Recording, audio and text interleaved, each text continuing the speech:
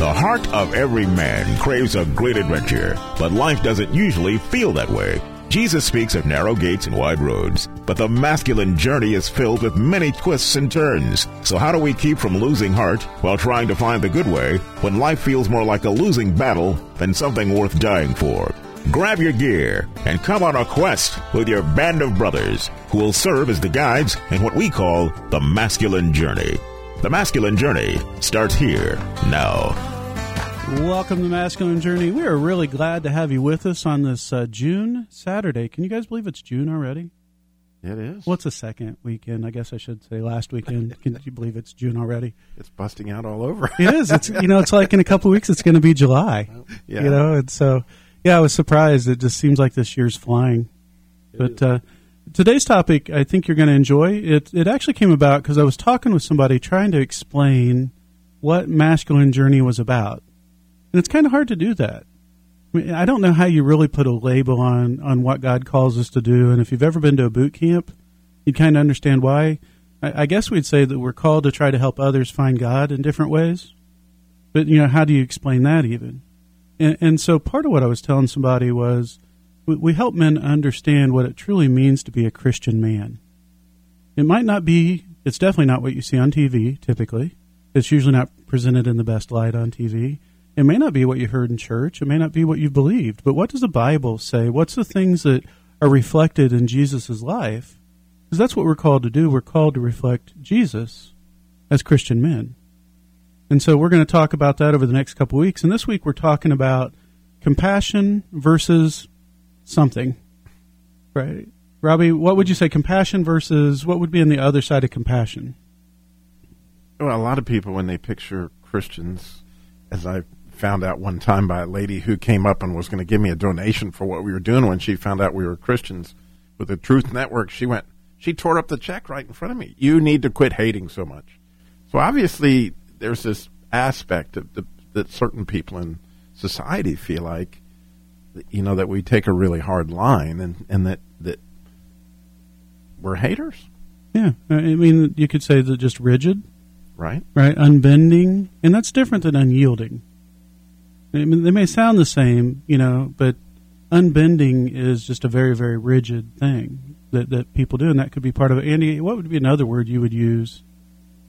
There's different aspects, I think, to compassion or the opposite of that. I think of it as kind of an indifference. Mm-hmm. I may have a moment of compassion where I move to help somebody out or whatever, but unless and this is what I think I struggle with, I get caught up in my daily routine or whatever, and it gets me away from having that consistent heart of compassion to where I'm not just doing things, as they come to me, but I'm looking intentionally of opportunities to have compassion and help people out in daily life instead of it just all being about me. Absolutely. And then I guess the term that I would use that comes to mind for me, I agree with both you guys, would be cold-heartedness. Just really uncaring, unfeeling, just, distant kind of thing. But we're going to go to a clip. Now, when you're cold-hearted because you don't care what people's names are. Oh, that's true. How they pronounce them. Or forget people's names. As my friend Robai does here. And we're going to go ahead. We're going to listen to this clip. And it's a fun clip, so I think you'll enjoy it. All right, listen up, y'all. I'm y'all substitute teacher, Mr. Garvey. I taught school for 20 years in the inner city, so don't even think about messing with me. Y'all feel me? Okay, let's take a roll here. Jay Quellen. Where's Jay Quellen at? No Jay Quellen here? Yeah.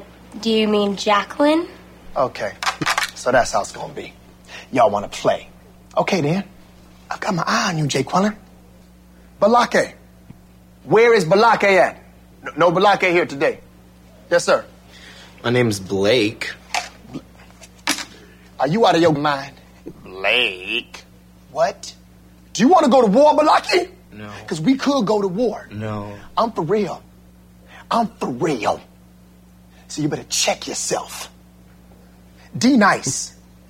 Is there a D Nice? If one of y'all says some silly name, this whole class is going to feel my wrath. Now, D Nice. Do you mean Denise? You say your name right. right now. Denise. Say it right. Denise. Correctly. Denise. Right. Denise. Right. Denise. That's better. Thank you. Now, Aaron, where are you? Where is Aaron right now? No Aaron, huh? Well, you better be sick, dead, or mute, Aaron. Here. Oh, man. Why didn't you answer me the first time I said it, huh? I'm just asking, I said it like 4 times. So why didn't you say it the first time I said Aaron? Because it's pronounced Aaron? Son of a bitch! You done messed up, Aaron! Now take your on down to Oshag Hennessy's office right now and tell him exactly what you did. Who? Oshag Hennessy! Principal O'Shaughnessy? Get out of my classroom! Now, Timothy. Present. Thank you. All right, listen up. Started to play that one again. Oh my! You guys couldn't see us obviously, but we were just holding back laughter. There's just something funny about that. But Robbie, you were talking about that kind of shows a lack of caring, which was what we were talking a little bit about. Yeah, which it is grace that Jesus had, and that has to do with favor. So you knew we actually know when we're in Jesus' presence, hopefully daily, hourly, that wow, I'm his favorite, and you can feel that. So he obviously would have a pretty good idea what your name is, how you pronounce it, whatever. But here you have somebody who is totally on his own agenda. He's got his own thing. He's living in the smaller story, and he isn't seeing that there's anybody there other than himself. And obviously he's tad angry. And Howard, you have a relevant story to this, don't you? Harold, I did what you do every time. Wow, that shows lack of compassion on my part. Hey, Harold. hey, Harold. All we need to do now is add in something about age, and we'd be there. Well, when you gave me that blank stare, I was like, what'd I do? Well, I have to admit that I pulled something last evening that was a little bit similar, although the motive was different. I had to go down to the Charlotte airport to pick up a young lady that was coming in for a program, and we had stopped at a Chick-fil-A, and the young lady that waited on us, her name tag was Sincere. And while I was waiting, I said, I don't want to be offensive, but I said, how do you pronounce your name? Is it Sincere or is it Sincere? And she laughed and smiled, and she said, it's Sincere. And before we left, I told her, I said, if you move to a new town where nobody knows you, your name is Sincere. It just sounds so much better. But names are important. And we laugh and joke here because Robbie frequently calls me Howard. Well, there is a Howard who works here, so it's understandable. And I laugh about it. I really thought you were going for our producer, Howard. No. I wasn't talking about Howard. I was talking about Harold. I just messed up. Oh, okay. Well, Harold, thank you. That's the thing about these names and getting to know people at that level. I got to be honest, I struggle sometimes to remember names, and I've been challenging myself for a long time to get better at it because it shows a level of engagement, passion or compassion, empathy. We're going to play a clip here. I think we have time for it, for the vision of cold-heartedness. I want you to see this and see if you can hear a Christian man. And I'm not judging this person, but I'm just saying, is this what you would consider to be a Christian man? And what's happened is it's a man whose brother has died, and he's meeting with the widow, his brother's widow, and the family.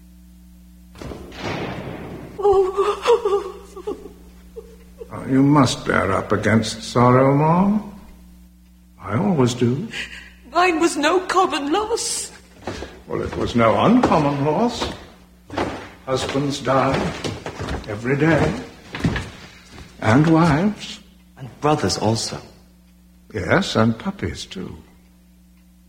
Mom, you did not mention what my brother's complaint was. We fear he died of a broken heart. Oh, pooh, there's no such thing. Indeed, if you have no heart to break. In your letter, you said the creditors had administered and there was nothing left for you. We tried to sell the house, but no one seemed to want a little home like ours. So you spent what little remained, coming all the way to London to see what I could do for you. It was your brother's dying wish that you might do something for his children. How is it when a man dies without any property of his own, he thinks he has the right to dispose of other people's? What a feckless, inconsiderate man. Our father, your brother, had a noble heart. Which beats no more. Wow. It does seem like wow, but as I listen to that, I picture myself at a Christian funeral, where I've heard people actually say things like, well, Jesus promised he's going to comfort you. That if you have faith, this really wouldn't, you'd be glad that the person's up in heaven. All sorts of interesting things come out there, like, that really don't speak to, the brokenheartedness of the situation. And it's been my experience that Christians are more tender-hearted about situations like that than less. Right. As you look at Scripture, trying to go back, trying to find a time when Jesus lacked compassion. I don't think you can really find one. Right? I mean, you could talk about how he treated the Pharisees. I mean, he was pretty harsh with the Pharisees, but he was speaking truth to them in a way they needed to hear it. And there was definitely some forthrightness, I guess you would say, some strong words towards them, but they were also responsible for being teachers of the law, and so they were leading other people astray. But when I think of the woman at the well, that's not how he treated her heart. I mean, he still spoke truth to her. And so I think as Christians, there's times that we need to speak truth to people, but it's all in how we do it. Robbie, in that clip, everybody's probably met somebody along the way, if you've been a Christian for a while, that you would consider to be legalistic, and how hard it is to kind of work with that person. But legalism has a way of working its way into our church and into our groups if we're not careful. I mean, it's something that the enemy loves to put in there. Jesus had a perfect example of the woman taken in adultery. And he says, okay, if you don't have any sin, go ahead and throw a rock. Yeah. Nobody threw a rock. And he didn't condemn the woman. He just told her to go and sin no more. Yeah, I've got a whole lot on that, where we end up in cliquey situations and situations with Christian schools. There's a lot to talk about right there. And we will talk about being compassionate. We do have a great clip on that. You don't want to miss that. And speaking of things you don't want to miss, we have a boot camp coming up. November with Howard. November 9th through 12th. Please go register at masculinejourneyradio.org. Again, that's masculinejourneyradio.org. Hi, this is Sam with Masculine Journey. I'm here with my son Eli. We're going to talk about ways that you can help support the ministry. One way, you can go to smile.amazon.com. There's information on our website there on how to do that. Then you can go to facebook.com, where you can click the donate button, or you can go to masculinejourneyradio.org. Once again, look for the donate button. Or if you want to mail something in, mail it to P.O. Box 550, Kernersville, North Carolina, 27285. Sam, this November, boot camp could literally change a lot of men's life. I talk to a lot of men, they say they don't know what their place is in the grand scheme of things. They don't know how to behave as Christian men. God designed us for freedom, and it's coming up at this boot camp. It is. Go to masculinejourneyradio.org to register now. Just $169 early bird pricing for 4 amazing days. Go to masculinejourneyradio.org. Register now.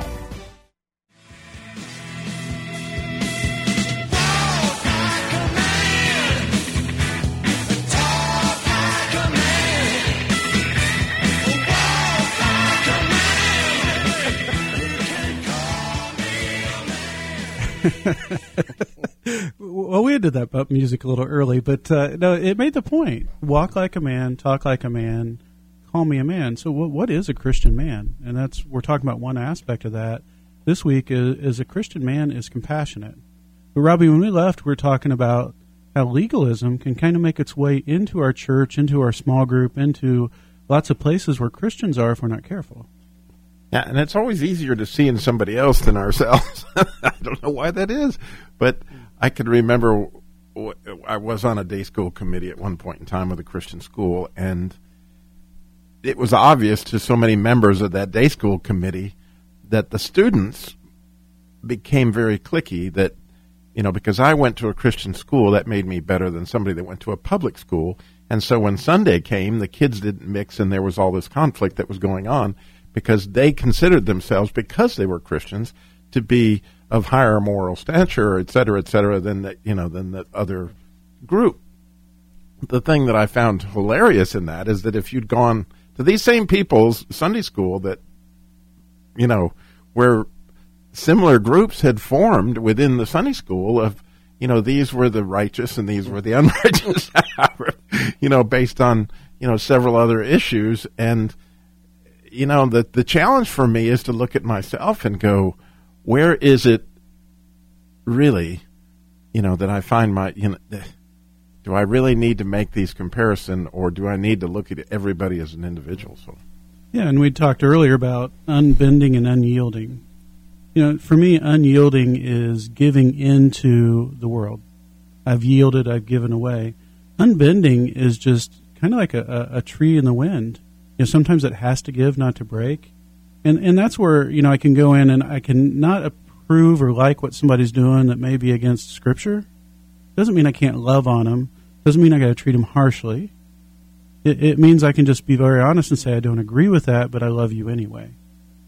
And I think a lot of times the pictures that people get of Christians, especially in the news, don't really show a whole lot of love there.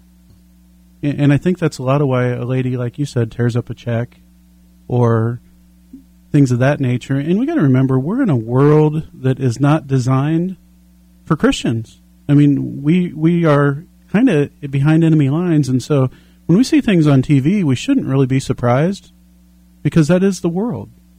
And the world is going to be against us, and Jesus says that people will not understand you. And that's what we see, but we got to put our best foot forward to go out and show that love and compassion.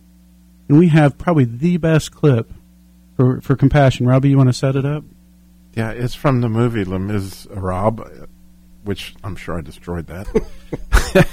But nonetheless, Jean Valjean himself received a phenomenal amount of grace from a bishop/Jesus in order to be forgiven, and has found himself in a new life.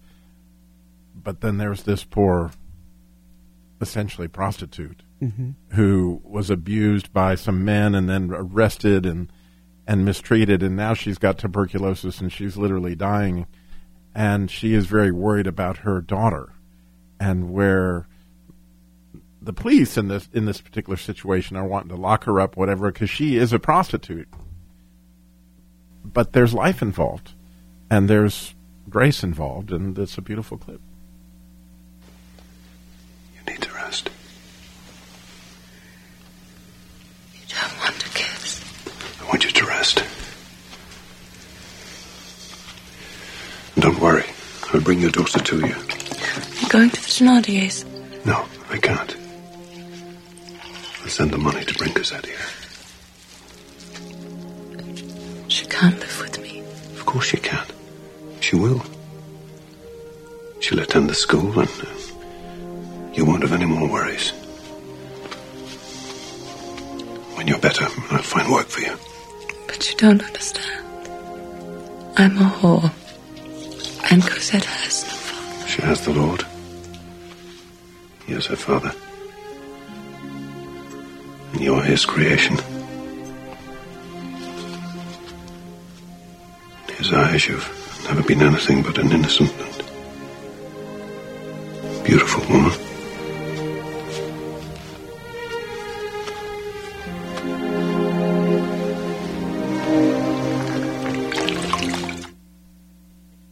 Robbie, that's a clip we've used pretty often at boot camp to kind of just show that compassion side to men and help them understand what that looks like. And what it means to love a woman well without necessarily wanting something in return. And, that is such a picture of that. It's hard to pick it up in just the audio. But, of course, her being a prostitute, she sees him, he's trying to get her clothes dry, so he's unbuttoning part of her, what she's wearing. And she's assuming that he wants to take advantage of her. And so when he won't accept the kiss, she's like, what is this? I've never seen this before. Are you a real man? And the bottom line to it, Sam, is he may be the only real man she's met. No, absolutely. And if you've watched this movie, the person that's supposed to be the one standing up for justice is the one that's really the legalist holding the line, that's not having any grace at all or any compassion of any kind in the movie. And it's such a great portrayal when you watch it. There's some great scenes in it. It's one that, for me personally, I wasn't a big fan of the movie, but I loved the clips that were in it. They were just so amazing that they continue to speak to me. But it is a good movie to watch when you get to see Grace and you get to see some of the stuff we're talking about. Andy, when I say compassion, or Robbie, or Harold, I said it right that time. When I say compassion, what's that word really speak to you? If someone said, what does compassion mean? I guess the thing, when you look at, our example for compassion has to be Jesus himself. And I talked about many times about how he was moved with compassion, whether it be for raising Lazarus from the dead or one of his many healing accounts. But he was moved with compassion, and it was, to me, I just look at it as human love, or God, not human love, but God's love coming through a human to reach out to another human. Just a move of the divine to the not divine, and just a concern for that individual, with, like what Robbie was saying, with not expecting anything in return. And that's the difference than a lot of attempts of man's love is it's always expecting something in return, and that's really not love. But compassion is the absence of that expecting anything in return. I'm here to benefit you without expecting anything in return. Right. Robbie, what about you? How would you classify compassion? Well, it's interesting. I find the opposite again. I remember when I first started the Jesus Labor Love program, I went trying to find people to help these, and being in the car business, I could relate to what they were telling me. And one particular dealer that clearly could have easily helped, what he said, I don't want those junky cars, and that's not the word he used. I don't want those junky cars in here. That, once you fix one thing, there'll be another thing and another thing. It's a waste of money. It's a waste of time. If you fix their car, they're just going to be back and it's going to be broken again. Wow. And I was like, the sad news is everything he said was true. If cars, they'll continue to break. That brand new 2017 will do the exact same thing over a period of time. If you fix it, it will break again, and it will break again. But in the meantime, this person has a chance to experience life, has a chance to take their kids to school, whatever. But when you're up against it, and why should we do this? That's a question that's always underlining so much of what we walk through. It is. Harold, you got a thought on that? Sam, something I read in your book just recently, I think relates to this. I think our attitude toward other people affects whether or not we act in compassion. And what I read in your book talked about the difference between looking through a window and looking in a mirror. And I think if we more often looked in a mirror to see ourselves as we really are, then when we went back and looked out the window, we would see people slightly different and have a different attitude toward them and be more willing to reach out. Thank you. That's and the title of that book that everybody should go out and get. Strengthening Your Good Heart. There you go. You can find it on Amazon and lots of different places. It is a really good book. I am thoroughly enjoying it. It's a daily devotional, and Sam's done a wonderful thing there. Well, thank you. It's I know it's God's words through me because I didn't remember writing that part. But now I do it. I like it. It was good. You wrote it for Howard. Yeah, for Howard. We got a couple minutes here, but if you guys can think of stories where Jesus, if we model ourselves after Jesus, when did he show compassion? And I'm going to steal an easy one here. But if you go back and you look at the story of the leper that he healed, he didn't just heal the leper. If you look at the scripture, he touched him first, and then he healed him. And there was such a healing of the heart in that, because the thing that he's never had in years is being touched, because then that other person would become dirty. Right? And so he's missed the touch of another person. And Jesus knew that he needed his body healed, needed his heart and the inside healed. And so he touched him first and let him feel that love, and then he healed his body. And for me, that is just the embodiment, as I look at that, of compassion. I know exactly where you are, and I want to help you get through that. For me, it's what he did for me personally, because I can remember I was terrified of the dark, and I screamed out to him one night, you got to help me. I can't take this anymore, being afraid of the dark. And he showed up for me in prayer and said clearly to me, Robbie, what's the worst thing that could happen? And I was like, well, somebody could come in here with a knife, and I was terrified. And he said to me, Robbie, what would be so bad about that? And he walked me into, wait a minute, that's threatening me with you. I would be with you forever. And it really, he healed me through a conversation there, and I have never been the same, and I never will be the same, because he literally took that fear, the compassion he had for me, just a chicken laying there in bed, telling my wife to go up and check on the noises. He made it better. I just love the story when the woman put the oil on his feet and with her tears and wiped it with her hair. And the guy that had invited him into his house didn't even give him any water to wash his feet. Mm-hmm. And the way he treated that woman. Yeah, he definitely treated her with love and compassion. And there's so many more stories, because that's who Jesus was. And that's who we're called to be more like. But we cannot do that on our own. We can't just say, I'm going to be more compassionate tomorrow. That's where you got to turn to the Holy Spirit and say, please guide me, direct me, open up these things in my heart to help me find that compassion that mirrors God's love to others. And so I challenge you this week to go out and be praying to Him, saying, God, just help me find that compassion that you want me to have. Help me to see it clearly through your eyes. See you next week.